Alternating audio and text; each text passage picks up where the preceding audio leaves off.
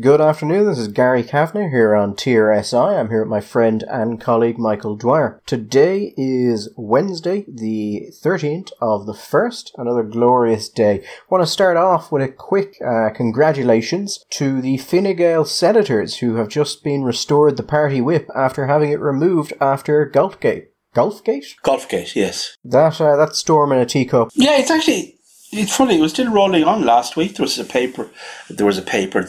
story in the papers talking about the problems about the replacing the Chief Justice and what will happen this year about the relationships on the court and stuff. So that's trundled on nicely. But the boys are back in town and we're all delighted to see them. That is Jerry Buttimer, Paddy Burke and John Cummins. All back in the warm, loving embrace of Fine Gael. Do you want some hot, saucy gossip, Michael? Not proven, just gossip. Okay. There is a report coming out of some of the German media. The EU recently did a trade deal with China. And there's loads of condemnation of that based on the fact that, the genocide and the slave labour. Usual nonsense. And that, aligning with the Chinese at this point could in some way be seen. Yeah, I mean, it's just naysayers, Michael. People who cannot see a good thing for what it is, finely crafted by the hands of small children from ethnic minorities who have been given a job. But anyway, the reports coming out of China. So, if you want to invest in China, there's tons of barriers, there's all these things in your way, and some things you just can't do. A lot of times you have to partner with a local Chinese company. A lot of times you're going to run into some severe problems. It can be done, it can be incredibly lucrative, but depending on the area you're in and what you're doing, can be very difficult. China, for instance, does not give mobile phone licenses to external companies, to companies outside of China.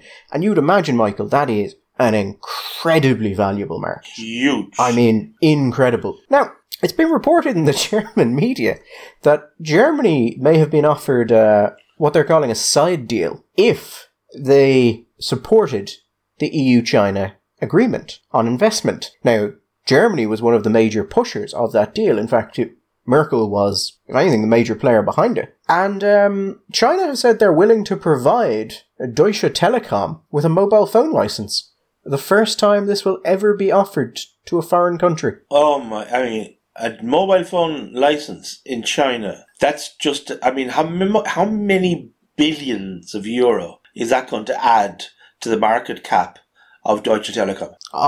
It will be incredible, particularly given that it is still a state-run system, and if that's something that's being offered to Germany in order to make sure that trade deals are sold and that they stay sold, that's incredible. The deal also says that in 5 years, Michael, Deutsche Telekom can start to own infrastructure in China. Wow. So the value of this deal is going to be something incredible. Just absolutely incredible. Now, the problem there, of course, if this gossip is correct, Michael, yes, is that it would sort of look like Germany, who has, shall we say, a mixed past with genocide, has decided that the price of genocide is a mobile phone license. You see, you say it in that very glib, off-hand way. It's not a mobile phone license.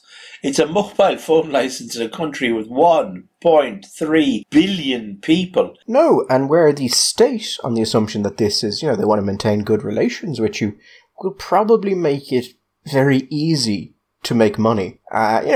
It's just good to not have competitors sometimes. Of course, the downside here is that Deutsche Telekom becomes a political company, and if China ever wants to put the squeeze on Germany, then they're going to go right to Deutsche Telegram. And this kind of relates to something interesting that came out during the talks about banning Huawei in Europe, but also in relation to this trade deal. Heads of businesses were putting immense pressure on national governments because they were being told that their Chinese arms, their Chinese businesses, whatever their operations were in China, might become problematic if this deal didn't go through. Problematic. So, from Germany's perspective, fantastic. It's a German company. It's going to make it's just going to print money. Yes. From China's perspective, it's another way to just kind of grab you by the balls if you ever start making trouble. And China won't need to lobby for certain things. They'll just put the pressure on Deutsche Telekom, and Deutsche Telekom will do it. Because, it's just trying to build infrastructure, and suddenly permits are just very difficult to get, and all of that stuff. And, it'd be a lot easier if this deal was in place. It would just smooth everything over. We're just very busy worrying about that deal. And you don't have to do anything. They'll do it for you. Because why wouldn't they? They're not going to lose an economic opportunity at this point. This is an incredible money-making venture. Back in the late 90s, there was a thing called ethical foreign policy. It was very fashionable. Tony Blair with Robin Cook were these two of the leaders in this particular fashion. Did they come up before or after the war? Oh, before. Okay. I think before, it was before. Just checking, because... Yeah. And it became quite the thing. I imagine that Germany is committed to ethical foreign policy. Very much so. In fact, Germans big into ethical everything. So... no, Michael, this is not. No, it is the act of a cynic to suggest that this is due to Germany pushing for that trade deal. This is a totally unrelated thing that simply hasn't happened before and is now being talked about after Germany pushed through an immensely advantageous trade deal. Yeah, I mean, it would be... Those are unrelated things. It would be...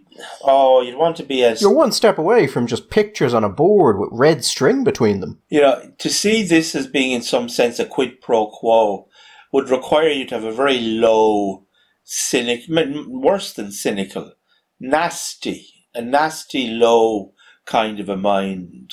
I don't think Frau Merkel or the German government would be involved in that kind of thing. I find it very hard to believe, Gary. However, can we tie this up? Because I just want to get online to see what price Deutsche Telekom shares are at the moment. I mean, I think that is very wise for totally unrelated measures. Totally unrelated measures, but no, absolutely. We all need a pension.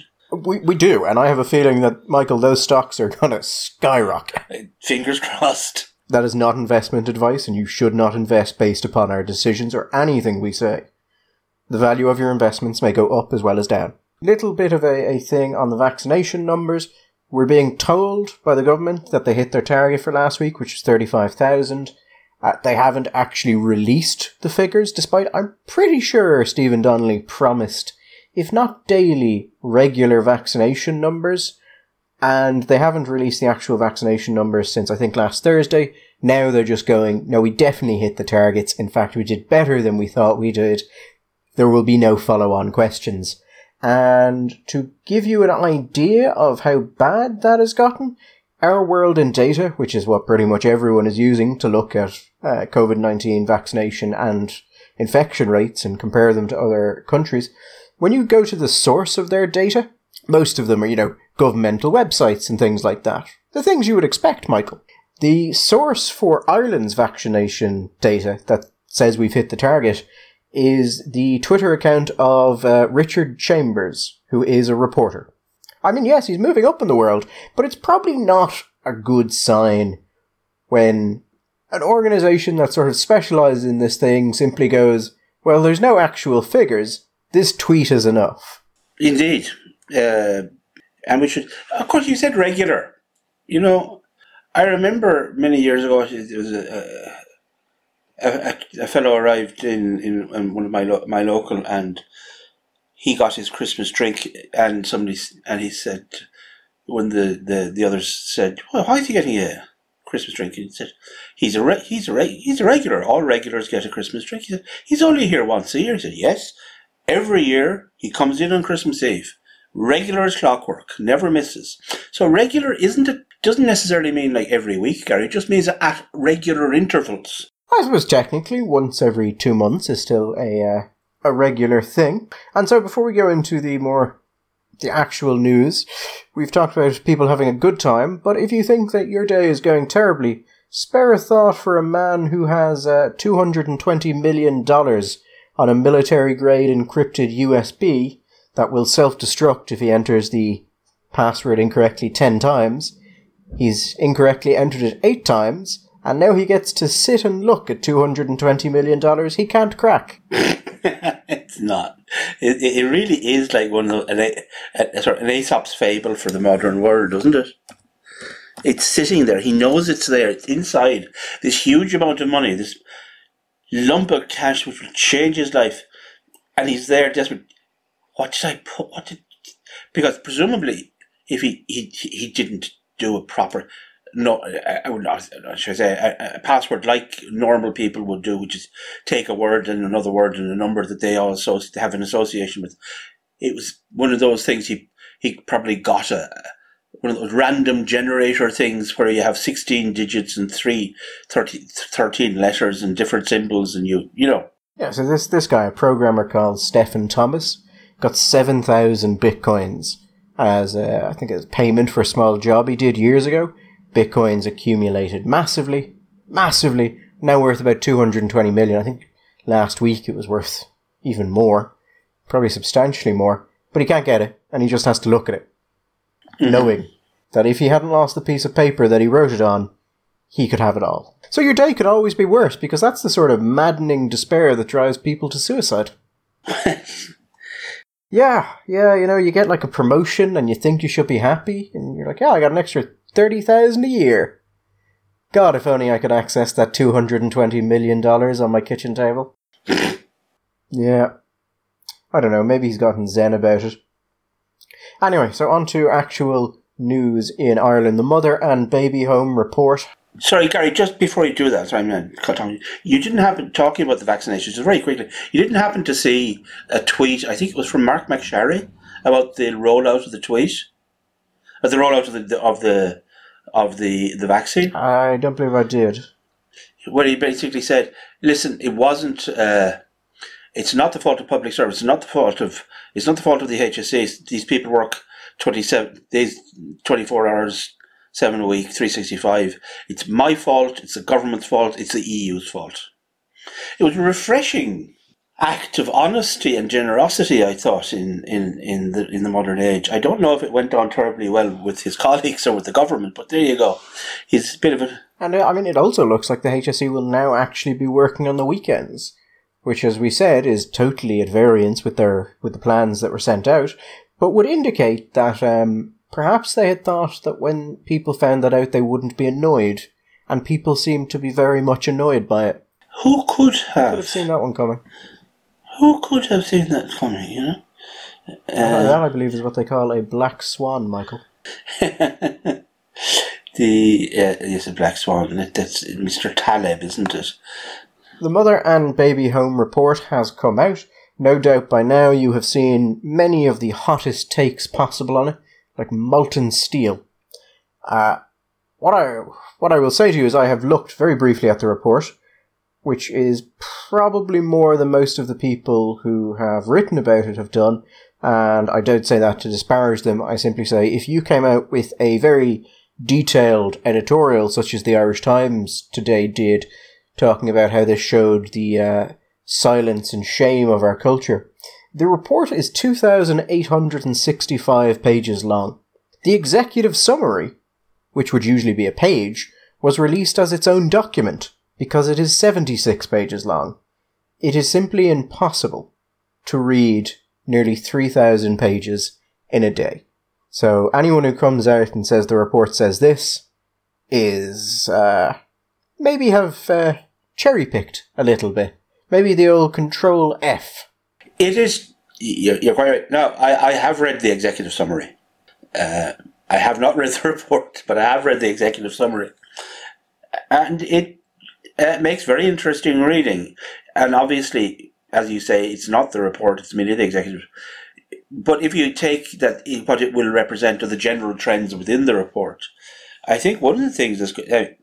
I don't think it's going to be quite the nuclear weapon to be used against the religious orders in the church that people had expected, or some people might have hoped it was going to be. I don't know. I've looked through parts. I've read the executive summary and I've read the recommendations. And the general sense, and obviously there is about 2,700 more pages to look at, the general sense seems to be, yes, terrible things happened, but also there was quite widespread involvement, and here is the extent of that involvement. And it doesn't seem to be, as I think many people would have liked, just the church's fault. Well, I think you could go a little bit farther than that even. What surprised me, because I haven't heard it talked about at all, is it talks about the county homes quite a bit. And in point 218 of the executive summary, it says, conditions in the county homes were much worse than in any mother and baby home, with the exceptions of Kilrush and Tuam. Kilrush and Tuam were baby homes which were staffed by religious, but actually were under the management and the authority and the funding of the local authorities. That's, I think, I hadn't heard any discussion or debate or recriminations about the state of the county homes. That was just, one of those things we say often, you, Gary, are too young to remember it. I imagine your parents even would be too younger, but my mother was of a generation that I consider, remember, old people would talk about the county home, and it was a terrible thing, the idea that you might end up in the county home. And I didn't quite understand why. I mean, there was a sense that there was a degree of shame, because this was, the county home was kind of the last point in the evolution that starts off with the poorhouse that goes to the workhouse, that goes to the poor unions, and so on. And that they end up functioning in each local district, county council district, as the county home. But there was also, I hadn't the sense, it's not just that this was a sign of complete destitution, but also the conditions that seemed to be operant in these county homes seemed to be absolutely awful. And these were completely under the aegis of the state, of the local authorities, and of the government. And another point, the point that's made, is that an awful lot of the stuff that people are shocked about now and horrified about, and naturally and rightly so, were in the public domain. And one of the things that is repeated a number of times in the executive summaries, there is no evidence that in the wider public, or in shall we say, the voters, that there was any particular concern about these facts. Yeah, I mean, that was one thing I noted from what I've read as well. The mentions of women when they're in the community, because it talks about different types of abuse, mostly emotional abuse. But it's not just in the mother and baby homes. It also talks about these people being abused in the wider community and how prevalent that was. But I was struck by something at the start of the two things actually at the very start of the executive summary. One was the mention, when you sort of get this as a sense of explaining the place of these things in Irish society, that it was 1973 before the unmarried mother's allowance came in, and that was the first time a state payment was available to help an unmarried mother raise her children.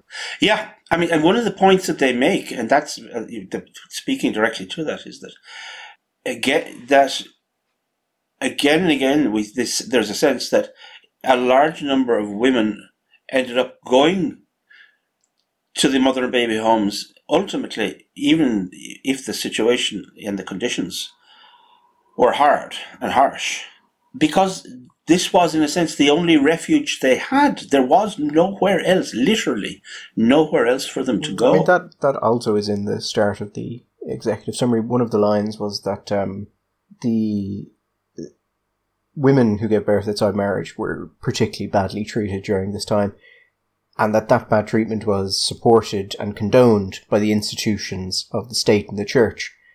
And then it went on to say that, however, it does have to be acknowledged that the institutions we're investigating gave these people a refuge, although a harsh refuge in some cases, when their families provided none at all. It might also mention communities in there. Now, there are, of course, stuff, particularly in relation to some of the debt rates. Oh, horrific. I mean, in Bessborough, in, I think, 43, which is the high point. Now, the war is the high point for infant mortalities in Ireland in the 20th century anyway. But I think in Bessborough, once they reached something like 75% infant mortality rates in 1 year. It's horrific. And and that's another thing. Of course, you get a sense that there's quite a variety of outcome depending on which home you're talking about. For example, the home run by the Good Shepherd Nuns in Dunboyne, which was opened, I think, in maybe 61, after the Adoption Act in 53, had much better conditions. And one of the points they make in 213 is that it's important to distinguish between mother and baby homes and the county homes. The available evidence suggests that, while living conditions in the mother and baby homes were basic, there was no indication they were inadequate by the standards of the time, except in Kilrush and Tuam. And in another part, they make the point that a number of the homes had access to obstetricians at a time when there were very few obstetricians available, and that in a number of the mother and baby homes, they had better access to better maternity care than most women in the wider community. I tell you what comes out to me, Gary, most of all, is there was something very weird, odd, disfiguring about Irish society in the 20th century, which has its roots probably going back into the 19th century, maybe before that. I mean, we've known this for a long time. Ireland has very late nuptiality all through the 20th century. I remember as a kid getting the Guinness Book of Records, I think in 1979 or something. And I can still remember there were very few things that Ireland was in the records for. One was we had the highest, even then we had the highest average age for marriage in the world. I think for men it was 29, for women it was 27. And that was a constant, Irish people married very late. Now, that's the average, as you understand with it. That means that the most common age, the median for marriage, would have been higher than that, because there would have been people being married in their teens and early 20s, so bringing the average down.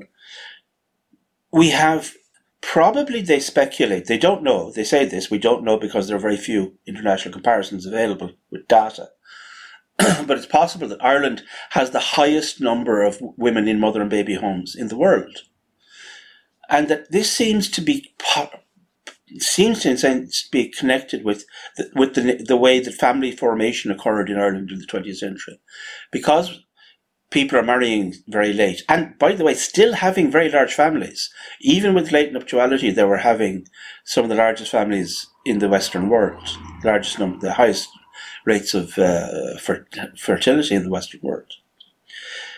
Now, there's something, if you have people who are delaying marriage into their late 30s and into their early 40s, it is vanishingly unlikely, Gary, I would say, that all of these people are being pure and continent and abstaining from sex. It also says that it's clear from some of the reports that many of the women involved, right up into the early 60s, did not know how they had become pregnant. They did not understand the mechanics of fertility, of sex. So one thing seems to be the case, that there is a remarkable capacity of Irish men to father children and then simply abandon them. Again, this is connected back into what is at the time a much, much more rural country than it is today. Far higher numbers of people living on the land, and generally speaking, living on very small pieces of land, very small farms, where people would not marry until a couple of things had happened. First of all, basically, you had to wait until Mammy died, because you couldn't bring a woman into the house when Mammy was still alive. Secondly, you had to get rid of the siblings. You couldn't. Yeah. Now, these are not universal. It's not that this happened in every case, but as a general trend, that if there were younger siblings that were still in the family home, marriage was delayed. So you had to wait until the younger siblings were out. So it was a very odd. The sociology of the country is very odd, very strange family formations, producing these very, very unfortunate results. And it's hard reading, but it's really interesting. It is actually. I mean, it's a fascinating document from what I've seen so far. I'm particularly interested, and I haven't gotten to it yet. I read the executive summary on it, but I want to go through the full report on exactly what was happening with adoption. Yes. One thing they say, even though it has since been widely criticised, they say that whatever about it, Ireland was the second last country in Europe to introduce formal adoption laws. The Netherlands, I think they said, was the last in 1957. So with the Adoption Act in 1953, and it said that whatever about the deficiencies, it was a vastly improved situation from what had previously been happening. On the subject of the adoptions, there's a couple of interesting things. They say, for example, they can find no evidence for or against the belief that the mother and baby homes made large amounts of money by providing children for adoption, say, to the United States. Yeah, I thought that was interesting. There's a couple of points where it seems to be saying that they don't think the religious orders actually made any money from this. Oh yeah, I mean, they say a number of times when they refer to specific institutions where they say, and they received the capitation on this basis or subvention on that basis, but this was almost certainly almost certainly less than the expenditure. The sense I've gotten so far, and obviously, as I said, I've read 100 pages of this nearly 3,000-page report, just the executive summary and the recommendations. Some of the things it talks about they sound like at their source is the fact that this was not a funding priority. This was not something people cared about for the most part. This was a charity case. Like, I didn't know, actually, that Tuam, that the house there also housed the destitute. Like, it's just where they put the homeless as well. And I think that kind of ties with, when they're talking about treatment in the institution, it talks about, there's no evidence of the sort of gross abuse in mother and baby homes that occurred in industrial schools. They make the point that there's no evidence of sexual abuse and very little evidence of physical abuse. However, as the point you made earlier was, yes, there was evidence of emotional abuse, but that emotional abuse very often was paralleled by similar kinds of abuse, and which existed in the wider community. What I'm actually really interested in is if this has this further down, is comparisons between mortality rates in the county homes and in the mother and baby homes. Yeah, one of the things they do, they're only looking at a number of the county homes. They've looked at maybe half a dozen. I think that's one of the things that's going to happen next. We're going to be looking at details from all of the county homes are going to have to be looked at. And also, I'm interested to see what the reaction of the victim groups is to that, because from reading the report so far, it seems that the sense is all of the blame has been put on the church, but these things reflect wider societal views at the time, and even in institutions in which the church had no involvement, we see the same pattern of behaviour. And I'm not sure how well that's going to go down with some of the victims groups, because it's going to kind of come across, I would suspect, as going, well, it's no one's fault. There's no person you can blame. And I imagine they will want blame to be apportioned at some point. And I'd also be interested further on in exactly how much fault it thinks should be placed on the church, and how much of this is the state and how much of it is underlying social conditions. I would suspect that's the split you're going to see on editorial on this. The more progressive media sources are going to go for it was the church fault primarily and reflects, shamefully on everyone else. And I expect the more conservative editorials will go in the sort of it was everyone's fault. Well, it's interesting. Pat Leahy in the Irish Times has an article, and his basic line is, for anybody who was looking to see a report which was going to blame the church and absolve society and the families from the state of life, the treatment of these women, they're going to be disappointed. And his take is rather a lacerating take on this, on wider society and of the families of these women, at least on the basis of the executive summary. It's not even that they're saying that the situation was similar in other in secular institutions, but rather, in the case of the county homes, that the conditions were considerably worse. For example, he talks about the fact that some of the women in the mother and baby homes did work, but it was the kind of work that they would have done had they been at home. Whereas they talk about women in the county homes having to do hard, onerous jobs, for which they were not paid and they should have been paid, as well as the fact that just generally the conditions were just right. I mean, there's an interesting point in number 244 in the executive summary, which said, until the 1960s or 1970s, the quality of maternity care in mother and baby homes was probably superior to that available to the majority of Irish women at the time. That's not what you would have imagined, and certainly doesn't seem to be what you would take from their assessment of of the county No, homes. but I mean, you do see, they do mention by name other facilities in which you were looking at, in any given year, 40% of new births would end in fatality within a year. Yeah, and then you have other institutions where it's down as low as 16%. Very up in 1 year, up to 75%, as I said, in Bessborough, which is incredible. And you would want to look at that and have a look at the context of that in comparison to other places at other times. On the subject of compensation, it's very careful, basically, not to take a position. He said that's up to the government, and we're not going to make a decision we're not making a statement on that at this place.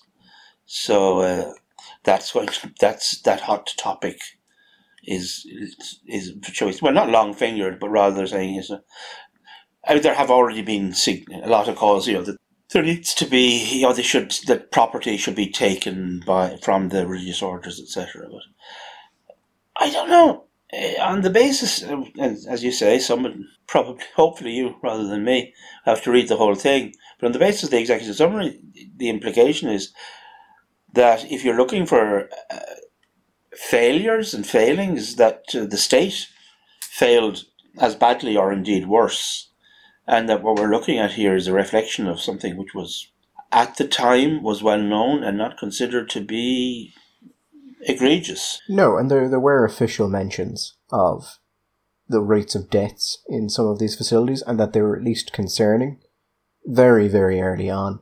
One thing I did find interesting from the executive summary, and I'm just looking at it now, it's point 234, was they're talking about Bessborough, and that it had a 75% of children who were born there died before their first birthday in Bessborough in 1943. Yeah.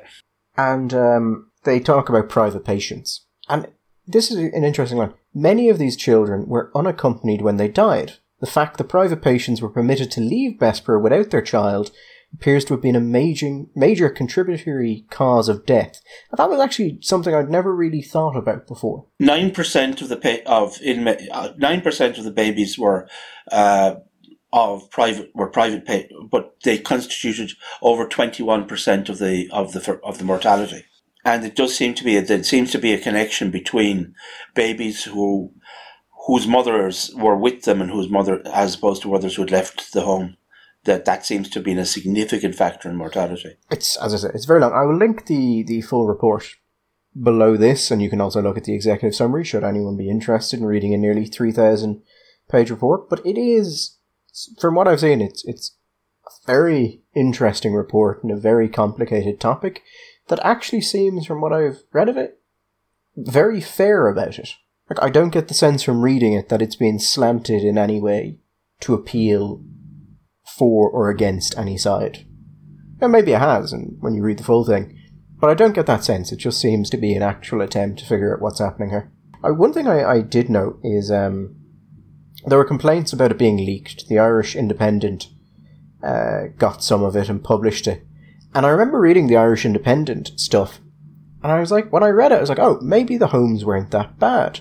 Because the Irish Independent published some stories from it, but they published the most inoffensive stories. But because they published it, and a newspaper tends to go for the most sensationalist things, I was looking at it going, oh, well, I mean, if that's all they got, that's nothing. If they were going to try for the absolute worst they could find it. What they were, in the context of previous investigations into places like Letterfrack and Baltimore, this did not seem to be as anything like the horror stories that we heard there. You're thinking, well, if that's the worst that they can come up with. Now, it's interesting and maybe ironic that a lot of this kicks off because of the scandal in Tuam. And Tuam does come out as being one of the absolute worst. Again and again, they say mother and baby homes were better than county homes, except for Tuam and Kilrush. Except for Tuam and Kilrush. This seems to be a recurring theme. I'm actually interested in the section on Tuam in the full report that I haven't got to yet. purely because it is taken apart from the other ones on so many grounds that I'm very interested to see what the full breakdown of it shows. Because why was it that different? I remember talking to an individual over there who he'd been in politics for a long time, county council level, and he said that everybody knew that back in the 40s and 50s there had been letters sent, both I think possibly by inspectors, and also by the superior at the time, saying that not only were the funds being provided insufficient for the material upkeep of the place, but also that they were having trouble feeding. And on 2 occasions it came, and the response basically from the county councillors was, well, we're not going to spend the money of the hard-working ratepayers of the county on to keep the likes of these in luxury, Marriott, There was incredible lack of sympathy for these people.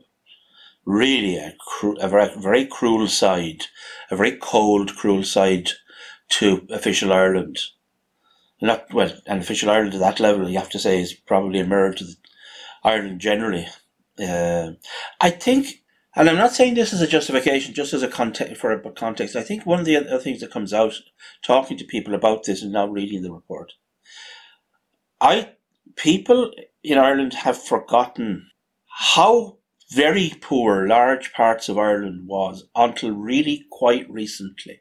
The absence, they're talking, at one stage they talk about the fact that in many houses in rural areas would not have been electrified until the 1960s. And there's a statistic thinking something like 12% of houses in one area, in rural houses, would have had water on tap in the house. There would not have been plumbed bath or toilets, flush toilets.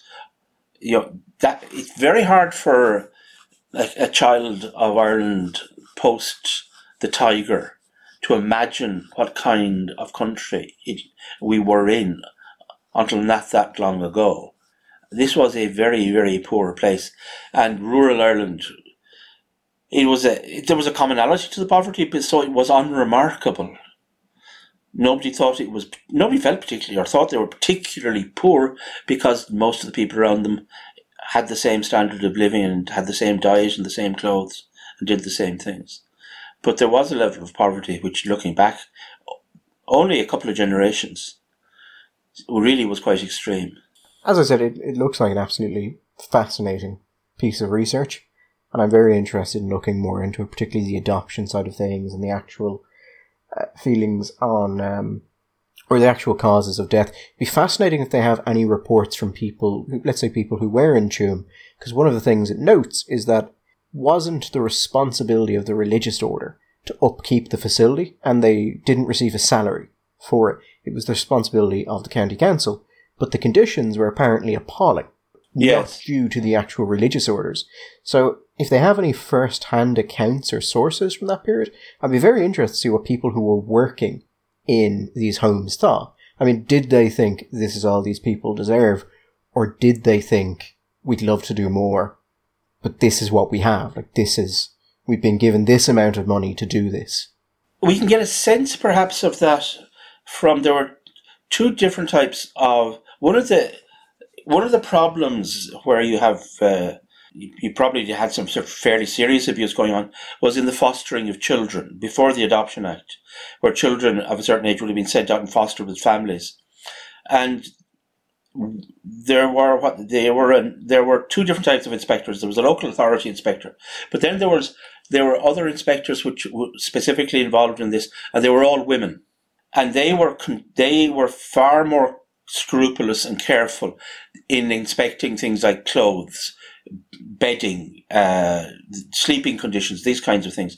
Again and again, we see that the children would have had the family would have been given an allowance to pay for clothing for the child, but the children were very often left in rags, and the clothing would have been spent on the foster mother or other members of the family.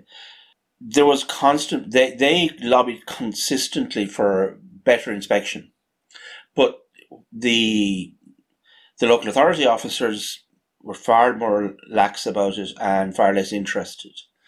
So I think that there would have been a diversity of reaction. I suspect, and not just a suspicion, that people working close to these women would have had maybe a greater deal of sympathy. It was much easier to maintain a moral superior position when you're standing outside the walls and you didn't have to look and see the conditions that they were living in places like Kilrush and Tuam. You could walk by, not know anything, but then feel in your heart better than them anyway, and know, well, whatever they're getting, should they be grateful for it? But I don't know if I will keep reading through this. 3,000 pages, so God knows how long it will take me. And once I think, if anything comes up, or once I feel I've got a better grasp of it, I'm sure we'll come back to it. As I said, I don't think there's much value in a lot of the discussion that's going to happen around this, because people haven't had time to read it. Most of the people talking about it haven't read it. That's why I before this, I didn't even want to touch this, but we'd both read the executive summary, so we thought, look, we'll go through the thoughts on that. Well, but unfortunately, I think your observations are correct. I remember I actually did read the whole of the report on the Magdalen laundries, and I had a series of conversations with people. And Gary, I might as well have read David Copperfield for the difference it made to the people to whom I was speaking. I could say, well, the report actually says, or the report says, or this is the comment of the report. No, their understanding of the story had been established and set long before the report had come out. They had seen a film, they'd gone to the cinema and seen a movie, so they knew what the story was, and that was it. And I suspect there will be a large degree of that with this report also. Whichever particular narrative is the one that you find attractive, that's the one you'll stick with anyway. Actually, one thing, and I'd never thought about it before, but it was actually kind of obvious, was where it just notes that these were created because they felt it was unfair, or at least unsuitable, to put these people into the workhouses. I don't really think that how close the workhouses are to the current day. You kind of think, I don't know, you kind of think that they were a thing that happened in the past, like deep into the past. Yeah. And then when you're reading this, I'm like, no, the workhouses were still there. This was designed as something that would be better for these people than the workhouses. I know, I think it gives you somewhat of a sense of how bad things were generally in that. Now, I don't think that excuses some of what's detailed here, particularly some of the, as I said, mortality rates are way out of whack. But I haven't gone deep enough to see what it actually gives as the reasons for those. But anyway, I will include a link to it at the bottom of this podcast, should you have the free time to look through this. And if not, we might come back to it. Now, Mitch McConnell. Yes. Yeah, oh God, Mitch has found, Cocaine Mitch has found a new verve for justice in the form of impeaching Donald Trump. Really? Yeah, fine, if you want to. But I quite liked the New York Times headline on this. It was, Mitch McConnell said to be pleased about Trump impeachment efforts. And their basic position is Mitch McConnell is happy to do this now because Trump is of no use to him, and he believes it will make it easier to just purge Trump from the GOP entirely. I like McConnell. McConnell is that sort of, like, soulless husk behind everyone running things, and I like that in a man. He's an operator. Oh, he is. Got a very good autobiography, actually, that I accidentally ended up buying. So, McConnell says that Trump has probably committed impeachable actions. The Democrats are pushing forward with impeachment, or they've gotten everything ready. It's kind of a little bit of a show pony thing, in that they're moving forward, then they're moving back, because there's actually an internal debate about whether or not impeaching him actually kind of plays into his hands, considering that by the end of this month he's gone anyway. But I don't know, it's just, the only thing that comes to mind when I hear about all this stuff is just, well, like, this is the price of losing. You were strong because you could do things, now you're weak. And so people have just turned on you, because no one likes a weak horse.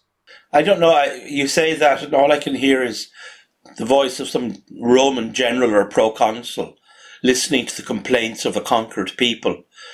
Yeah, well, this is the price of losing, lads. What are you going to do? Sorry about that, but there you go. Off to the slave markets. The strong do what they will, and the weak do what they must.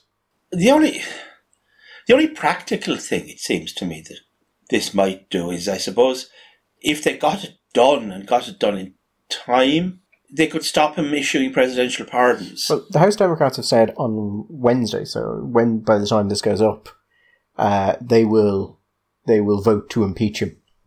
Now, if McConnell wants that to go through and can apply force down to the House, it'll go through.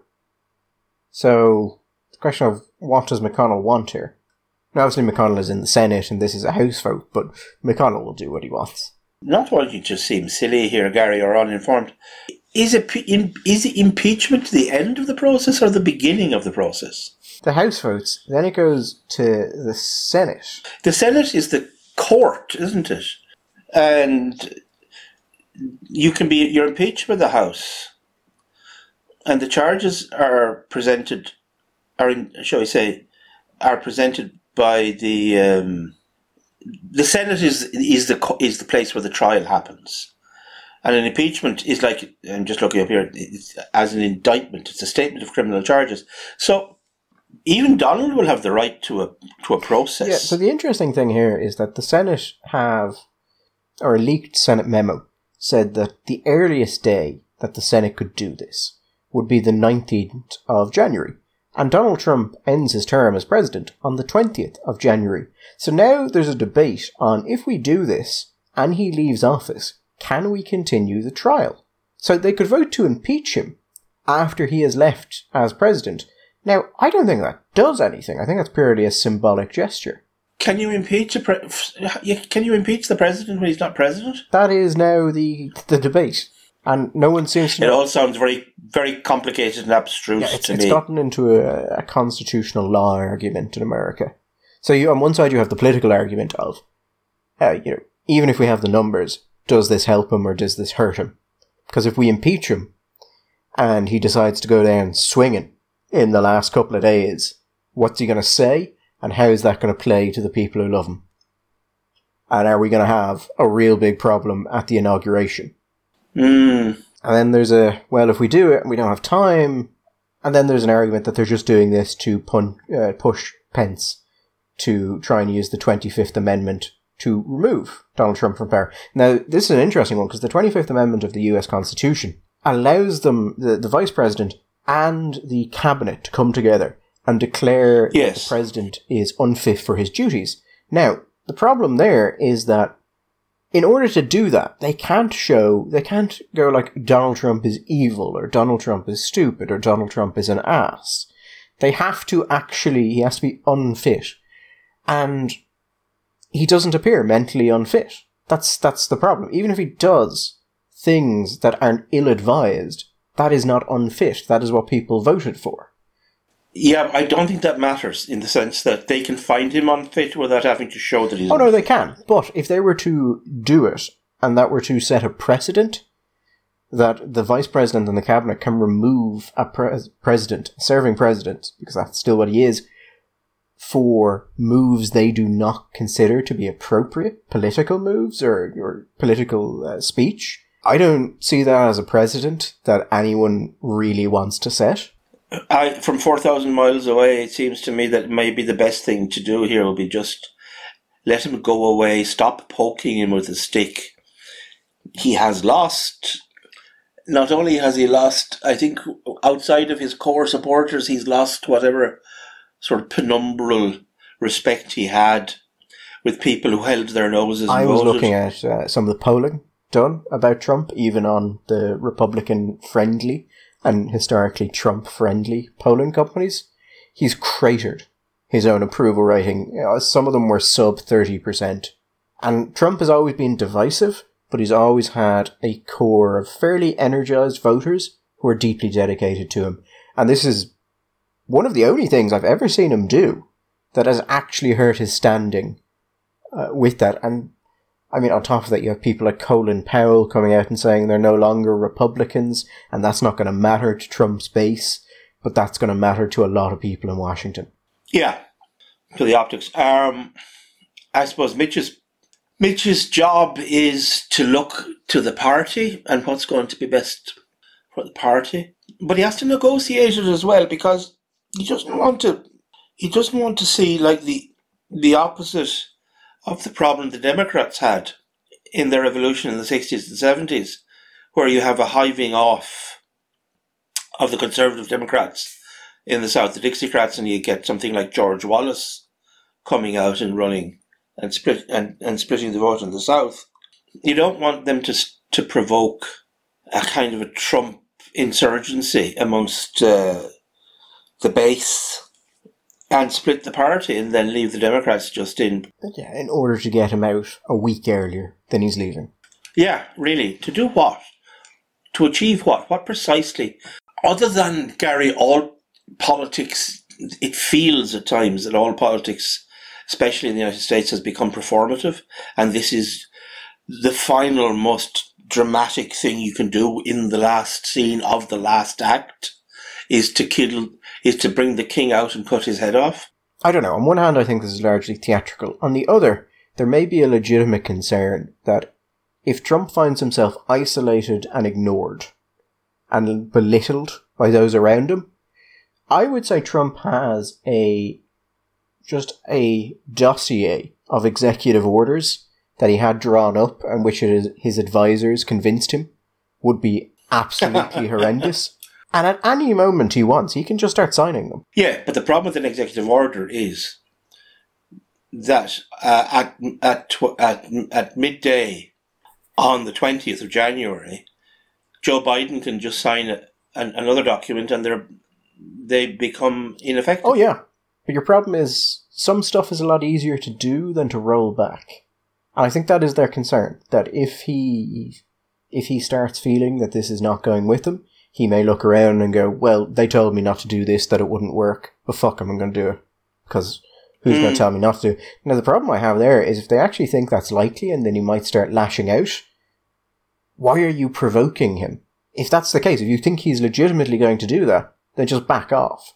Let him ride out the last week and you have a much higher chance of him just doing nothing. Rather than if you keep trying to impeach him, you keep trying to do these things, and he just starts swinging. A lot of people are saying that Trump is a narcissist. Well, it's always a problem for a narcissist when his construction of the world is broken and the outside world starts to bleed into the world as constructed as he would like it to be. And then if you come along and you try and humiliate him further. Now, it was predicted by a bunch of Harvard psychologists that Hitler would go down in a kind of a Twilight of the Gods thing, where he would try and destroy Germany, try and destroy Europe, and then kill himself, because that's something that narcissists of a certain kind do. I don't see Trump topping himself. But if you insist on poking him on and humiliating him, well, why wouldn't he decide to just stick it to you? If you just keep after, leave him alone. Stop poking him with a stick. Let him spend his time with Melania packing up to China or whatever it is they have to pack up.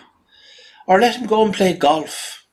Stop annoying him. Stop attracting his attention. Listen, it's their country and they're the professional politicians. They presumably know what they want. I mean, we don't know what they want, so it's very hard for us to say what they should do. What they want may have consequences that they won't like, I suppose we can say that.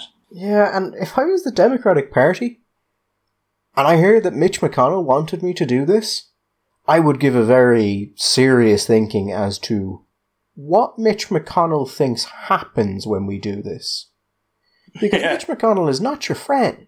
I mean, we've all seen him when the Senate was when the Democratic Senate was changing the rules around judges, and he just stands up and say, if you do this, you're going to regret it. And you're going to regret it sooner than you think. And now, he's just going, no, you should do it. Go on, have fun, do it. It'll feel great. It'll feel like you're closing the book on it. And don't think about what the actual outcomes are, because I assure you, I have only your best at heart. Whatever's best for the Republic. As measured by Mitch McConnell. As measured by Cocaine Mitch. Thanks for playing. Well, we shall observe with interest. I think we will wrap it up for the day, Mike. We'll actually get something done in under an hour. Yeah, why not? Let the nice people go off. We shall be back on Friday. when we shall see, well, if anything has happened, if we have figures, if we have numbers, if we've all have been vaccinated, if they've decided to fly a plane over the country. The thing I'm really interested to see with the vaccination numbers is Stephen Donnelly comes out and says we're going to vaccinate 35,000 people this week. Then the HSE comes out and says by the end of this week we're going to have vaccinated 35,000 people in total. Those are two different things. So I want to see the numbers when the HSE says we've hit the target. Do they mean the new target or do they mean the old target? Because I can absolutely see it being the new target. You know, on the I don't know if we mentioned this already, but one of the fun facts, it's now emerged that we know that the French and the Germans have gone off to buy their own vaccines. It's now come out, I don't know if you saw this, that the Danes and the Cypriots have been talking to the Israelis. Yeah, I have. Now that was actually interesting because that fact got mentioned casually in Israeli media. Just got kind of thrown out there. But it got thrown out there in multiple Israeli outlets. Almost like it was placed there. Yeah. Yeah. Now, that would be quite interesting because by that count, then there are 4 of the EU 27 countries, so over 10%, just trying to go outside the EU agreement. And I assume you saw the Der Spiegel article, Michael, saying that the Germans are getting a higher percentage of the Moderna and Pfizer vaccines than their population dictates. 60% in one case. 60%? I mean, that's a lot more. Now, we obviously don't want to talk about the vaccine again, so we're not going to, except to say what we're going to say in the next X number of minutes. Couple of things about that. First of all, we have the good news that the AstraZeneca vaccine, not virus, has been submitted. And because there's been rolling data input, they hope to get approval within around a fortnight. Now, that is good. We have ordered a lot of that. AstraZeneca have also said that they're hoping to boost their production from 1.5 billion to 2 billion doses. They already have quite a bit in reserve. CureVac so we have hope. We have hope that maybe there may be stuff out there to pull this out of the fire. But I did want to say, Gary, we first muted at this stage, I suppose around 10 days ago, the possibility that we might go to the United Kingdom because they might have some spare vaccines. And with the news now, with AstraZeneca, Moderna, Pfizer going, and CureVac and Johnson & Johnson on the way, it looks very likely they will. I was delighted to see that in the mainstream media and on social media in the last 2 days, very substantial professorial types of people coming out to say, should we ask the English if they could give us a dig out? It's nice to see that some of our little ideas are getting out into the world. So we will see you Friday. All the best.